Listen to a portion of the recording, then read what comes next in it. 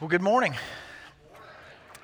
I've got the opportunity to speak today due to Pastor Mark and the staff will be going on a retreat. Pastor Mark already left. He left yesterday, I think, right, Josh?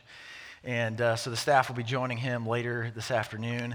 If they are all going away, I'm not exactly sure. And even if I did know, I probably wouldn't say it just so you wouldn't crash their time away. But they are away, and most of them will be catching up with the staff probably this afternoon, evening. But did you know that October is a pretty special month around the life of the church? October is known as Pastor Appreciation Month, and for a pastor, if a pastor would stand up here and say, hey, it's Pastor Appreciation Month, appreciate us. It's not as well received, and so since I'm not on staff and I'm not one of the pastors, I just have the opportunity to speak. I want to encourage you to encourage the pastors this month. You have a few more days left in this month to do this. It can look like a card, it can look like a note, it can be a gift card, it can be something that you, whatever. Let your mind go with what you can do to appreciate, whether it's John with the teens, Brian with the kids, Mark, Josh, Mike, whoever you choose, maybe all of them, do something to show them that they're appreciated. I was a youth pastor for a long time, and one of my most prized things that I got during Pastor Appreciation Month, super simple.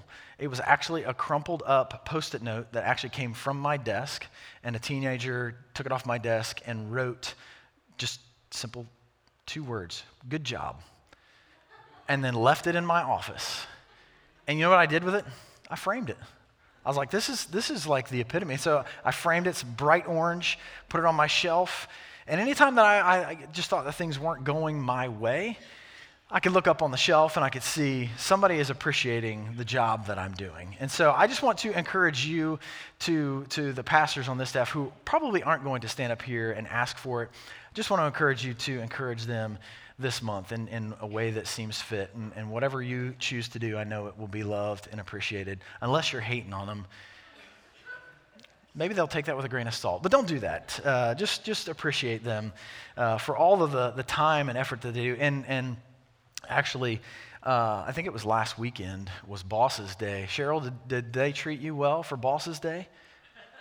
Because we all know that really you're the one who runs the show, and they all just do what you say. So anyway, the staff is great here. We're all blessed, aren't we? Just to be at a church where we get fed really well week in and week out. Our kids are blessed, our teenagers are blessed, and that's a good church to be a part of. And if you are visiting, you haven't been here very long, you found a good home church to be at, and we're thankful that you're here this morning. But since Mark is away, he asked if I would speak, and I said yes. He said, you can go on with the theme of the faith, the By Faith series from Hebrews. And I said, you know what, I can if you want. He was like, just do your own thing. I'm like, okay, that's fine too. So this morning, we're going to be talking about peace. We're going to be talking about peace. And I have to tell you that typically when somebody speaks about something like peace, you would hope and assume that everything in their life has been good. And so they're preaching out of like the abundance and the overflow of peace that's happening in their home, right? Well, for me, the last several weeks, I just got to be honest, it's not been overly peaceful. My wife has been ill for 3 weeks now, going on 4 weeks, just super duper weak, and she hasn't. So our house, if you can imagine, husbands, if your wife is down for like 3 weeks, it becomes pretty chaotic pretty quick, because you quickly realize all the things that happen when you're not there, and now you have to do them. So it's not been horrible, but it's not been the most peaceful place. And so I'm coming to you this morning out of a reality of needing peace, wanting peace, desiring wellness. And I think that plays into an avenue of peace in our homes. When things aren't perfect or the way that we've always had them, it's kind of chaotic, right? And so this morning we're going to talk about peace based on what Scripture says that peace is, rather than our own outlook on what peace is. But what does peace look like? I guess if we could look at it as what pictures might show, maybe peace looks like the beach to you. Anybody, you're beach people, you love the beach, and that's like, just sitting with your toes in the sand and hearing, feeling the sun and hearing the waves crash around you, and it's peaceful. You hear that seagull out there calling, and it's just peaceful. Others of you, you're like, no, sand between my toes, and the other places that sand gets, it's not peaceful for me. I don't want anything to do with that. Maybe that's, okay, so that's cool. Some of you are beach people, some of you aren't. Maybe it looks like mountains. Maybe you would like to just get lost in the mountains. This picture, you can hear this picture, can't you? The wind kind of gently blowing through the pine trees, the birds chirping, calling, whatever, and really nothing else, right? Like it's peaceful. And when we think peace and quiet, right? So these kind of go hand in hand, peace and quiet, something like this. Maybe it's not the beach, maybe it's not the mountains, maybe it's a cabin in the woods. Not another person, no internet, nothing to bother you. You really just, you enjoy food, taking walks, maybe sitting around a fire, whether it's inside, outside, whatever. Maybe this is peace to you. I don't know. Maybe you're like, no way, I've got to be around people all the time. I don't know what peace is for you, but maybe it's not this. Maybe it's being out on the lake. Anybody like boating, being out on the lake? I love making memories out on the lake. I used to have a boat, and I was told that there are the two best days of boat ownership is the day you buy it and the day you sell it. And that's pretty true, right? But really, there's a lot of fun that can be had on the water. But sometimes it's not fun. Sometimes, I actually broke my nose pretty bad, had to have surgery. I was water skiing. And so, sometimes the peace isn't what we want it to be when we're out on the water. But sometimes this is you. Peace comes when you're out on the lake with the boat, with family, with whatever. Maybe it's not any of those. Maybe peace to you looks like no kids. Anybody there? You're like, man, when the kids are gone, right? It's just peace. It's quiet. I don't have any responsibilities of little people that I have to take care of and make sure they don't die. It's peaceful when there's no kids around, and we like it. Maybe I understand. We have a mixed generation in here, and I understand that some of you, your kids have been gone, and you just love it when the family is back together. So maybe peace looks like everybody getting together. The family is in town. Everybody's together, and we've got Thanksgiving and Christmas coming up, and maybe those are peaceful times for you. I asked my son the other day, I said, what is peace to you? And he and I, we share some common things that we like, and he said, peace to me is sitting in a tree stand, Dad. So we love to hunt. And so he and I, it's just peace is sitting in the tree stand. I was like, great. I said, what's the opposite of peace to you? And he gives the last name of people in our family. And I'm like, oh, and he just smirks at me. And I know exactly what he means, and you know exactly what I mean, because there is a family in your family that when they show up, it's kind of like all of a sudden the volume goes up and things start breaking by themselves, it seems. And things are just not peaceful. They're anything but. They're chaotic, right? And so for some of us, it's not any of those places, because we realize that if we put peace on a place, ultimately, we have to come back from that place, and we come back home, and the chaos sets in.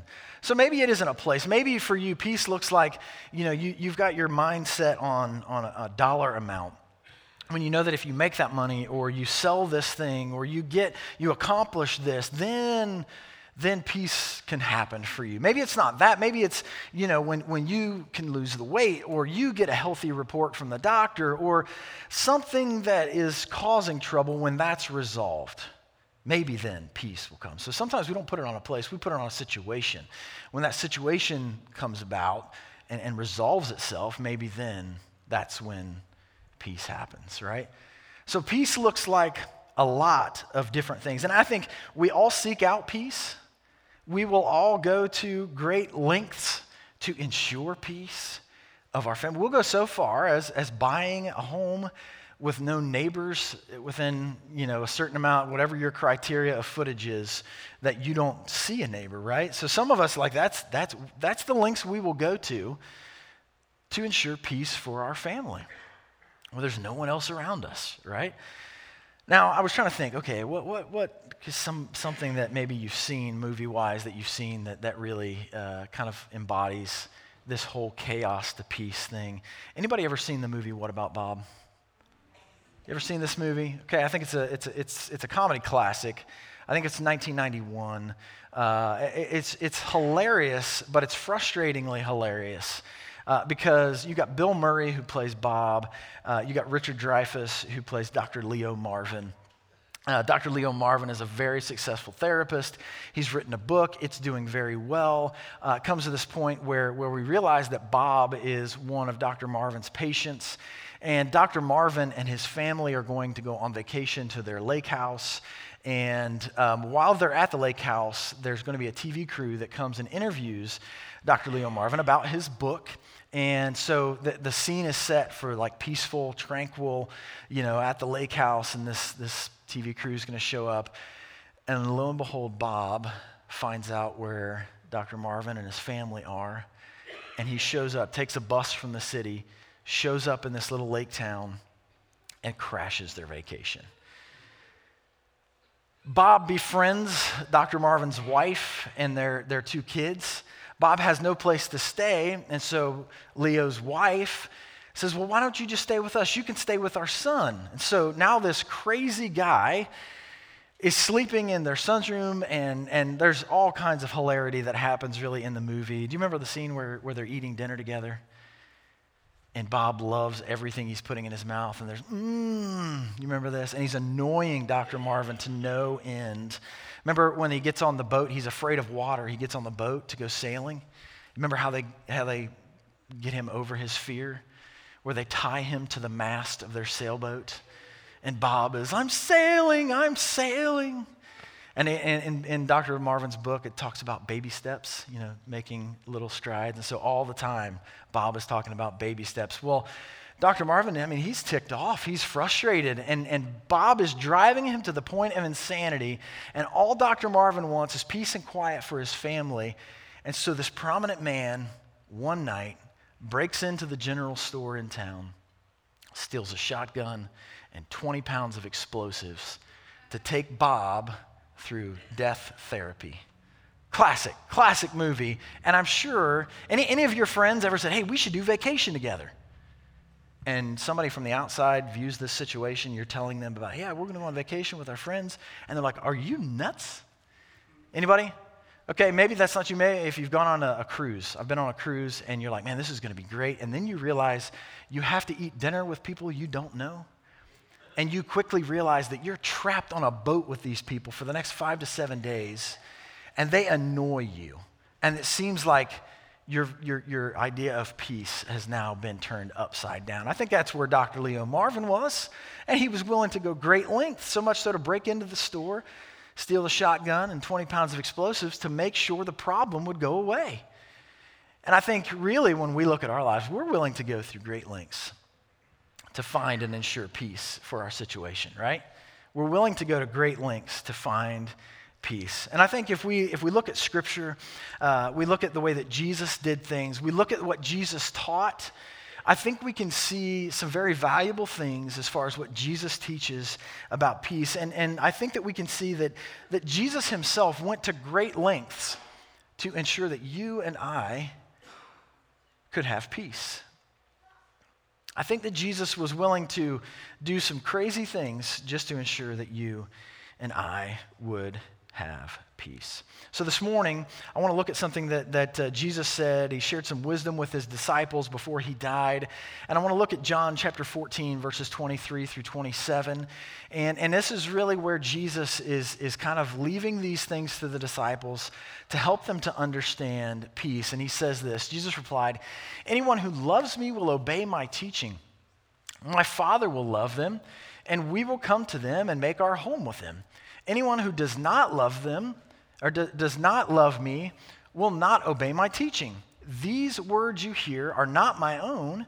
They belong to the Father who sent me. So Jesus is basically saying, hey, this whole thing, what I'm teaching you, what I'm telling you right now, these aren't my words. This is God the Father speaking to me, and I'm sharing his words with you. So these aren't my words. These words belong to the Father.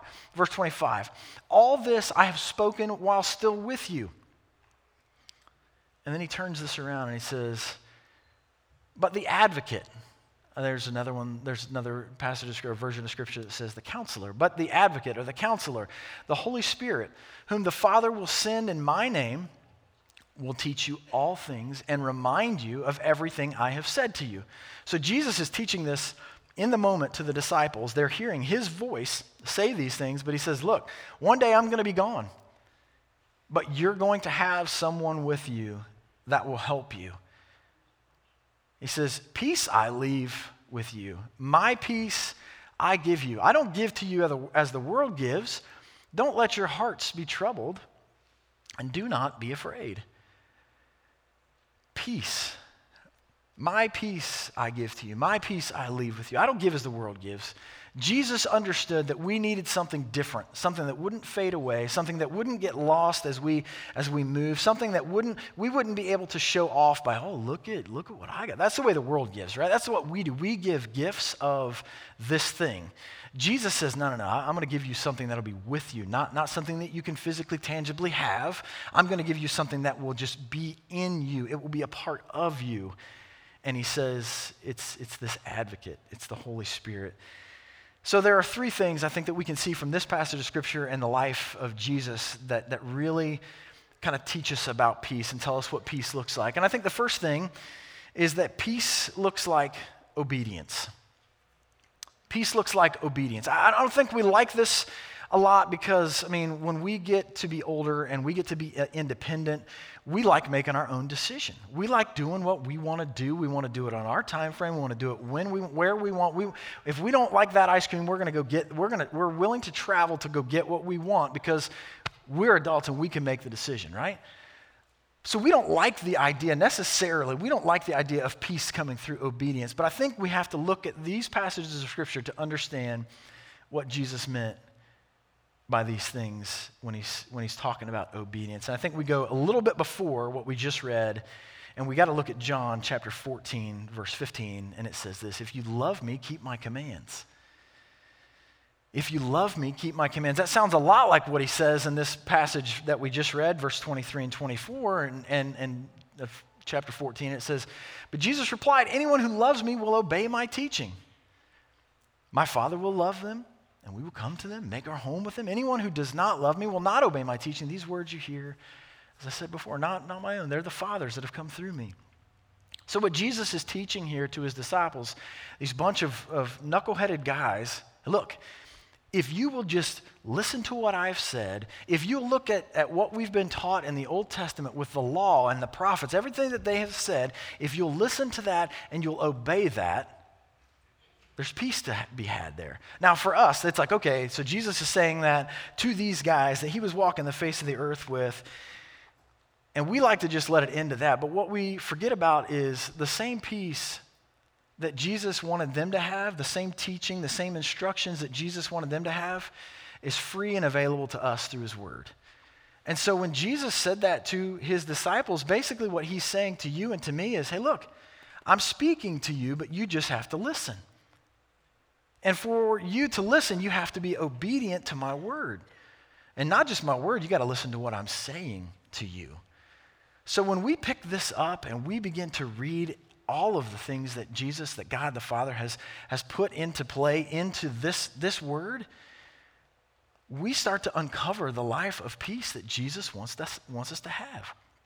And it really starts with obedience. So in my mind, if you're looking for peace based on Scripture, it looks like obeying the teaching of Jesus.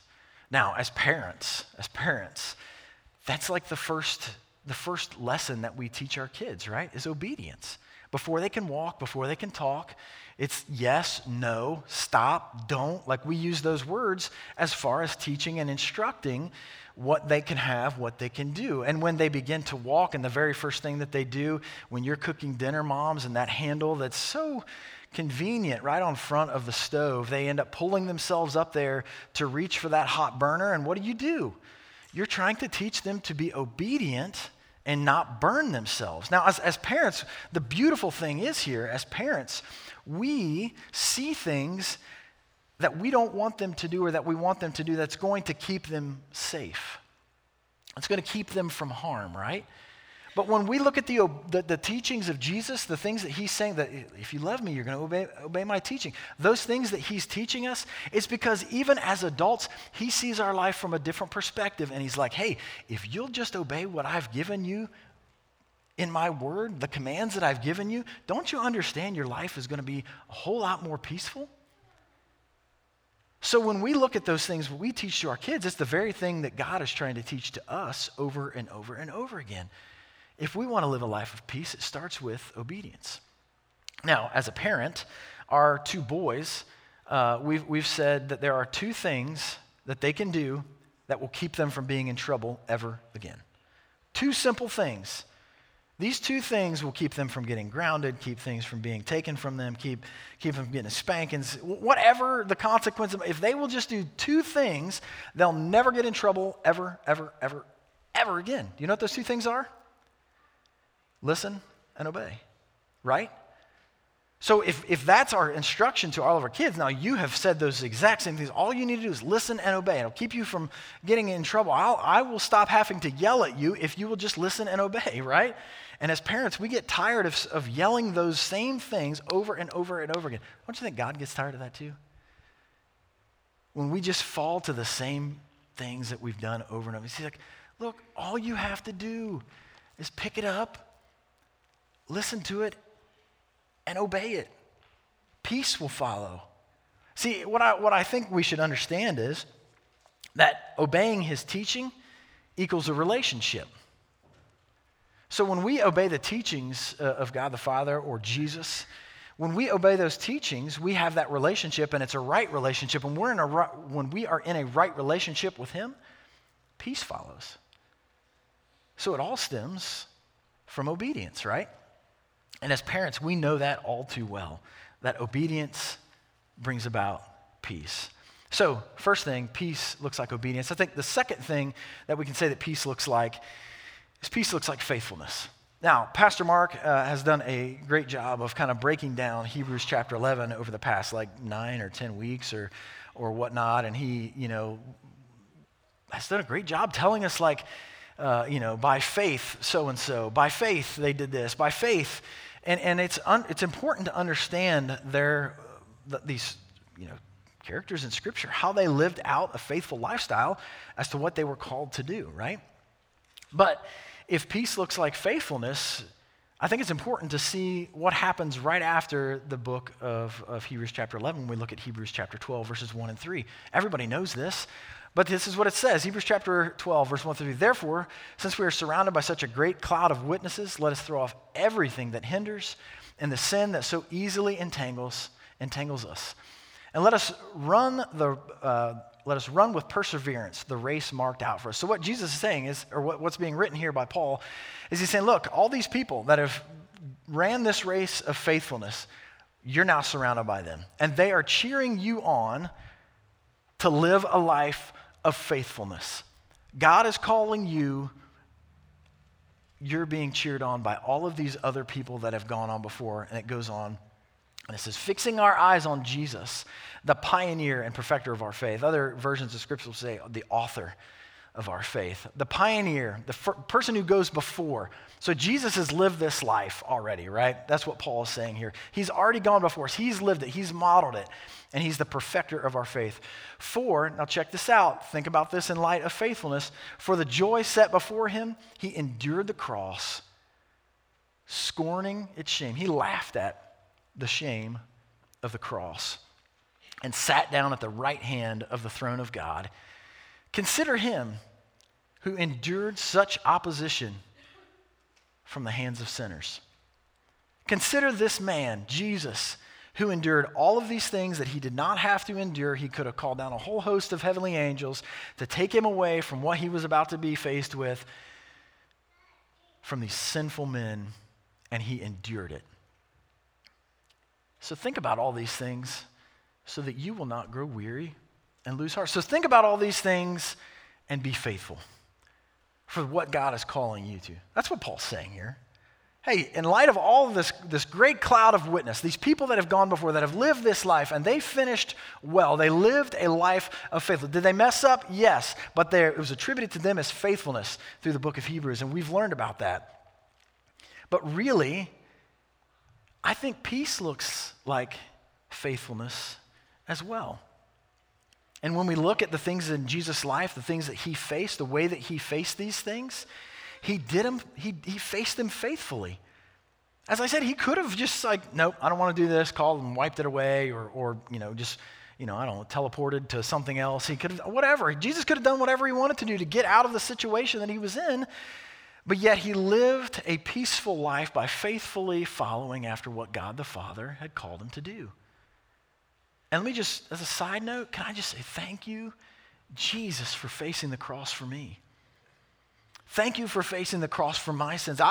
None of us in this room are worthy of the faithfulness that Jesus faced and lived out to endure the cross. None of us. But I'm so thankful of his faithfulness and how everything that he faced in his life, he desired to do it in a faithful way to bring about peace. Now, I don't know about you, but when we live in our daily life, there's things that we face every day that really aren't the most peaceful, right? So, men, I want you to think with me because I've experienced this before. And if I've experienced, I'm sure if you're married and you have kids, you may have experienced this. Men, you've had a pretty decent day at work. Things seem great. Your wife has been home with the kids, and you've got your drive home, and you're kind of like decompressing. It's great. And you get home and you like open the door and you hear like screams from your wife to your kids. And it is like you think that somebody is dying in there and somebody hasn't listened to mom all day. And you're just like, nope, not ready for that. And you step out because you're just like, listen, that's not the peace I wanted to come home to. And my kids really messed it up for me. I've been there, right? And when things like that happen, when we face things that just drive us nuts, there are things, and then things get compounded, right? So the kids don't listen. And dads, I know that these things happen to you. You've had a hard day at work. You come home. Maybe things are fine with the kids, but your wife, like the first thing she says, hi, how are you? You're like, what happened? She's like, washing machine's broken. You're like, oh, I got to deal with something else today, Like, it's hard to be peace in those situations. It's hard not to walk in and just want to like punt the front of your washing machine, isn't it? Okay, that's not peace. But I think when we look at the life of Jesus, everything that Jesus faced with the cross, like he knew the end result. I want you to understand that. Jesus knew the end result of his life would look like him being nailed to the cross. And so when he dealt with all of these ridiculous 12 guys that he had to deal with and the things that he had to repeat, and like when they finally got it, he was like, finally, Like Jesus understood that all of the stuff that he was dealing with currently was going to lead him to the cross, and yet he faced everything that he did faithfully and out of peace. Now, I know what you're thinking. You're thinking, wait a second. Peace doesn't look like Jesus flipping some tables in some temple. So if Jesus got mad, I can toss some tables, right?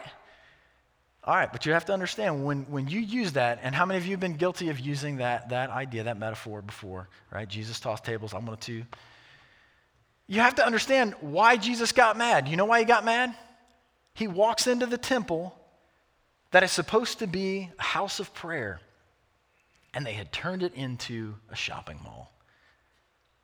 They were selling things, and Jesus is like, don't y'all get it? The way that my Father said that this house, this temple should be, you have taken it the farthest thing from this, and you're turning it into something that it should not be. And so Jesus got mad for the right reason.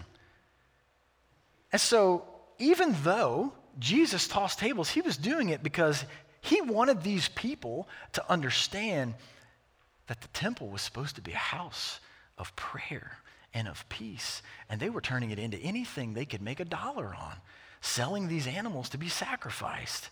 That's not what God intended. And so when Jesus lived his life, he lived everything out so that we could see, look, we have the right to be upset when things aren't going the way that he taught us to live. And so if all we will do is listen to the instruction of God the Father, we'll understand that peace looks like obedience. Peace looks like faithfulness. And I think the third thing that we can see is that peace looks like the Holy Spirit. Now, obedience and faithfulness, I think those are easy things to kind of paint a picture for, and you can look at something and say, yeah, I get that. I get what obedience, I get what faithfulness looks like. We've talked about that for the past 9 or 10 weeks. But really, how do you paint a picture for what the Holy Spirit looks like? Like, nobody knows what the Holy Spirit looks like. Jesus just said he would send him. This counselor, this Holy Spirit would be with us, right? So it's hard to paint the picture as to what the Holy Spirit looks like. And even though he said he would send it to us, I think Galatians helps paint the picture as to what the Spirit looks like in Galatians chapter 5, verse 22 and 23. And it says, but the fruit of the Spirit is love, joy, peace, patience, kindness, goodness, faithfulness, gentleness, and self-control. Against such things, there is no law. Okay, so we've all heard this. We know this passage, right? If you've been around the church pretty much any time of your life, you've heard this. And it's one thing to be told this. It's another thing for you to speak this. So what I want to do is I want you to be reminded that what the Holy Spirit looks like and what he desires for us is when it talks about the fruit, if we're the tree, this is the kind of fruit we're supposed to be bearing. It's not the fruit that, it's not an apple, it's not an orange, it's not that fruit. It's the things that the Holy Spirit, when he lives within us, this is the fruit that we should have. And it's one thing to hear it, it's another thing to read it, it's another thing to say it out loud. And so I want all of you to be reminded of what the fruit of the Spirit looks like by reciting it out loud all together. And it says this, but the fruit of the Spirit is...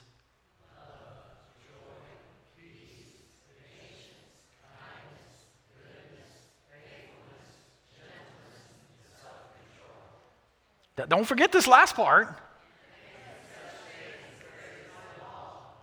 There's no limitation to those things. So when we are obedient, when we are faithful, and the Holy Spirit becomes the biggest part of who we need to be, guess what? There's no limitation to love those around us who don't see eye to eye with us and we don't see eye. There's no limitations to those things if the Holy Spirit is bearing fruit in our lives. There's no limitation to joy. There's no limitation to peace. Nobody's putting a law on, hey, you have to stop being joyful. Can't do that. I told this story in first service. If you know my dad, you'll understand this a little bit better. But my father and I are similar on some ways. And so I was on staff with him for about 7 years. I was a youth pastor at his church, and I had a youth worker that his wife was going to have surgery. And so my dad and I said, let's go visit them before she goes into surgery. So we go into the pre-op room. And if you know anything about a pre-op room, it's really not a room. It's just this little space that they pull these curtains around so that you're not completely embarrassed by wearing that ridiculous gown that they make you wear. And so my dad and I go in, and this lady's name is Joy.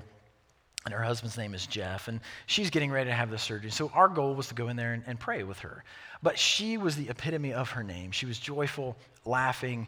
And so when you get my dad in those situations, those of you that know him, it's when somebody else is joyful, it's like it feeds, he feeds off of it.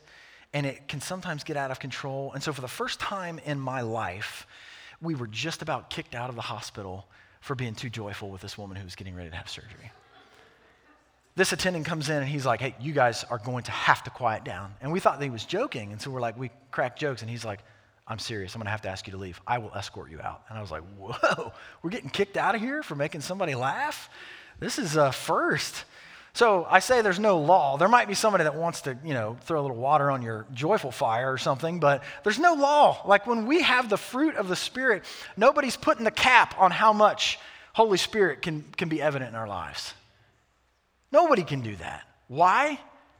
Because love, joy, peace, patience, kindness, goodness, faithfulness, gentleness, and self-control, when we're living a peaceful life and we're being obedient to his teaching and we're faithfully following after what he wants us to do, these things they're just there. They permeate who we are. Anybody ever bought anything big, house, car? You made a big business decision, and there was some regrets to that. Anybody ever done that? I don't want you to raise your hand. Maybe your big decision was something that somebody else in this room is involved with. I don't know. But if we're told that the counselor, our advocate, the Holy Spirit will be with us, and you had some regrets, did you pray? Did you ask the Holy Spirit to give you wisdom on those things before you ventured in that way? Far too often, we forget the fact that Jesus himself said, hey, the counselor is going to be with you. And we just expect him to show up. We expect him to give us the reason. We expect him to give us the decision. We expect him to give us But when we don't call upon him, how can we involve him? How can we think we're going to be successful, we're going to live a life of peace if we're making the biggest decisions without him? See, when the advocate, when the counselor is with us and we make those decisions, we have to realize that he's there to help us. He's not there to smack us down. He's not there to kill our joy. He wants the best for us. And he wants the most peace in our life. And if we make a bad decision on something without involving him, that's on us, right? We've made that decision to exclude the Holy Spirit in what's happening. And really, if we'd have just asked, we'd save ourselves a whole lot of headache when we just ask, do you want me to do this? Should I go this way? Should we make this purchase? Should I marry that person?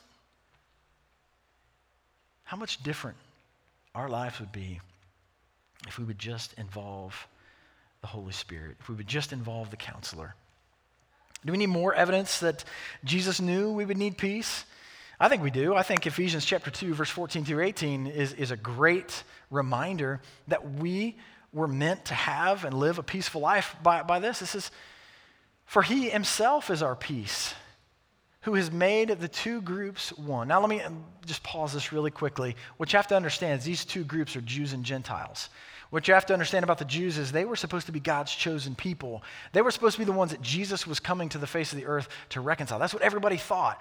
But when Jesus came, what he did was he really flipped this whole idea of chosen and not chosen. And he says, no. He says, if you understand my teaching, you'll live with me, you'll obey what I'm saying, you'll be faithful in this, you're part of the family, right? But what Jesus also said is, hey, those people that you don't want anything to do with, that you're not even willing to go through their town, you'll walk 4, 5, 6, 8 miles around their town just to avoid them. He's like, they're part of this too. And so what he says, for he himself is our peace, who has made the two groups, the Jew and the Gentile, one. And he has destroyed the barrier, the dividing wall of hostility, this thing that we put up as human beings between those people we don't like, those non-Christians who would never come to church. We put up this wall of hostility between them, and Jesus is like, look, I've come for something much greater than just you. Setting aside in his flesh the law with its commands and regulations. So he set that stuff aside. He didn't throw it in the trash can. He kind of set that aside to say, look, it's not just about these words on a stone tablet. It's about, hey,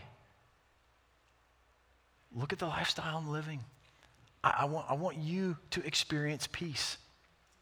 His purpose was to create in himself one new humanity out of the two groups, the Jews and the Gentiles, thus making peace. Do you understand? This is Jesus' whole goal here, and what he was trying to do was take the Jews, take the Gentiles, and say, look, I love you. I want you to live at peace with one another, and if you would just stop being stupid about stuff, you guys would be able to have the most peace ever because, hey, you're both enveloped into the fold of my Father, and I want you to have peace, thus making peace, and in one body to reconcile both of them to God through what?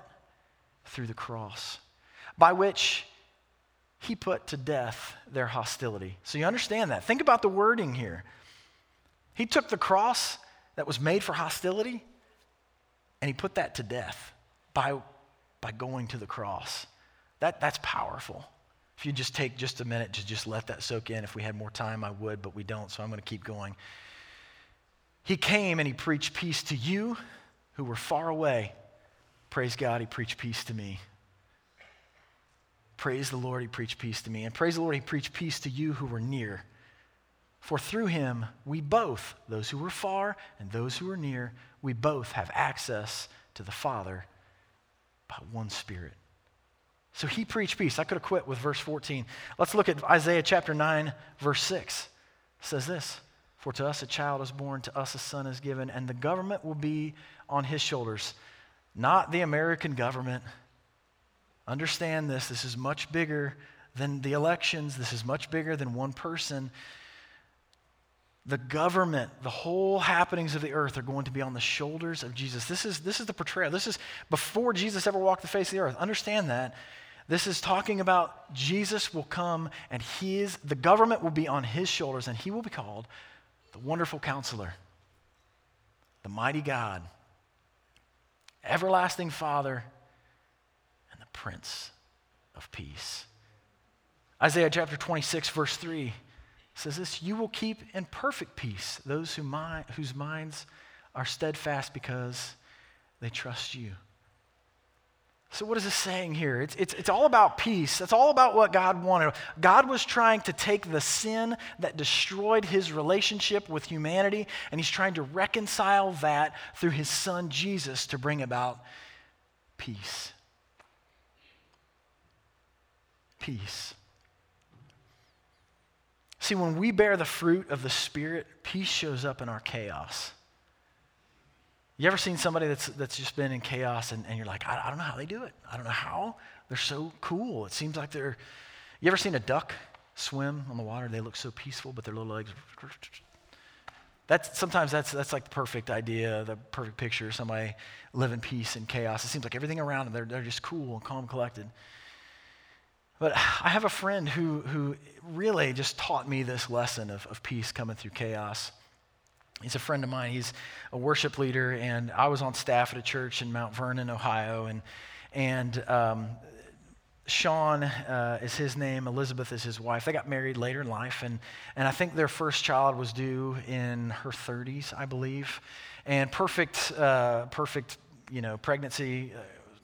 Everything was going great, and it was the week of Easter. I believe it was Good Friday, and she wakes up that morning and doesn't feel any movement from the baby. 1 week to the due date. And so she calls Sean. Sean says, go to the doctor. The doctor then sent her to the hospital, of which they gave her the news that the baby had died. And so on Good Friday, we gathered as a staff. We gathered to pray for Sean, for Elizabeth, for the circumstance, the situation. We planned out the Good Friday service, which was the darkest Good Friday service I had ever experienced in my life. And immediately after the service was over, the pastor, his wife, myself, and my wife packed in a car, and we drove to the hospital. I don't remember a conversation in the car happening at all the way down to Columbus to the hospital. We get out of the car, take the elevator up, get onto the floor, and we go into the room. And I don't remember any conversation. I just remember a lot of tears, a lot of hugging, a lot of trying to console, Elizabeth and Sean. And I'm not a crier. I think in 19 years of marriage, my wife has seen me cry twice, and this is one of them. And I'm standing there, and for the first time in my life, I think I was speechless. I didn't have anything positive that I could say that's going to make the situation better. And so I'm standing there, I'm crying. I hug Elizabeth and I hug Sean, and they're surrounded by their family. And Sean looks at me. We're kind of standing off to the side of the room. He looks at me and he says, do you want to see him? I said, sure, Sean. I love to see your son. And up until this point, Elizabeth had not even held the baby. It was just, as you can imagine, having to give birth is just horrible. And so we go into this, we walk out of the room, go down the hall, go into another birthing room, and under kind of like one of those heat lamps, there's this perfect-looking little baby boy. They had prepared a room for him in their home. His name was Jackson. It was up on the wall. They had the decorations, everything that you would want in a house, and just preparing for what was supposed to be a peaceful, joyful time is now chaotic. And I'm standing in this room with Sean. I'm crying. And Sean looks at me and he says, do you want to hold him? I said, Sean, I can't hold him. I said, if Elizabeth had I can't hold him before she would hold him. And I'm crying. And you know what? I just hugged Sean. And I hugged him and I said, I'm so sorry, Sean. And you know what Sean said to me? He said, it's going to be okay. It's going to be okay. That's the fruit of the Holy Spirit showing up in a chaotic moment, folks. And the only thing that can be explained about that is Jesus. The only thing that can, you go into anybody in that situation that does not know Jesus, there's no peace in that situation, is there? There's no peace in those situations. But see, when we have that relationship, when we have that obedience and that faithfulness and the fruit of the Spirit within our lives, peace can be evident in our chaos. It doesn't have to turn out the way that we want it to, but what Sean and Elizabeth learned later was that there were going to be 3 other healthy babies that they would give birth to and raise.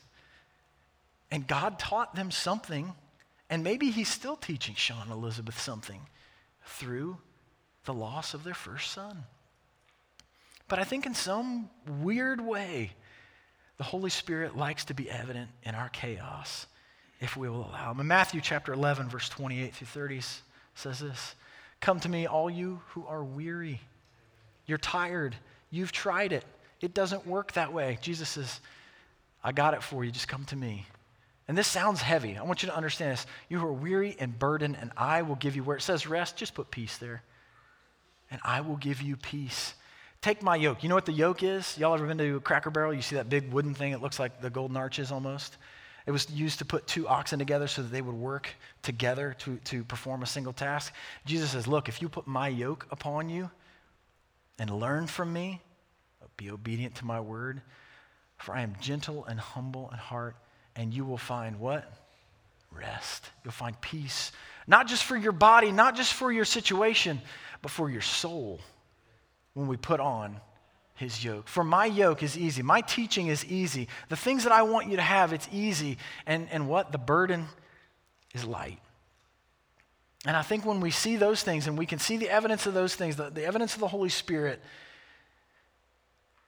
it looks like the fruit of love, joy, peace, patience, kindness, goodness, faithfulness, gentleness, and self-control. This morning, I just want to know, has he been your peace?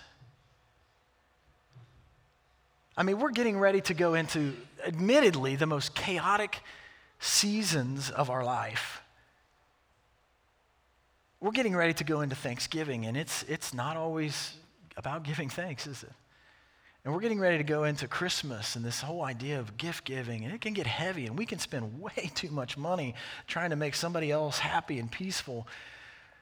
But has he been your peace?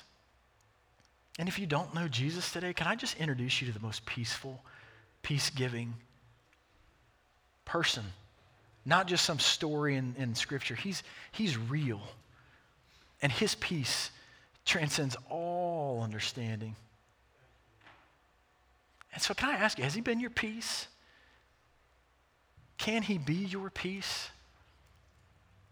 This morning, before we even come to the table and take the elements of communion, can we just pause just for a moment to quiet ourselves and just say, God, I need your peace now, not in a couple weeks. I need it now. I need it for something I've been dealing with. I need it for something that's coming up. I need your peace.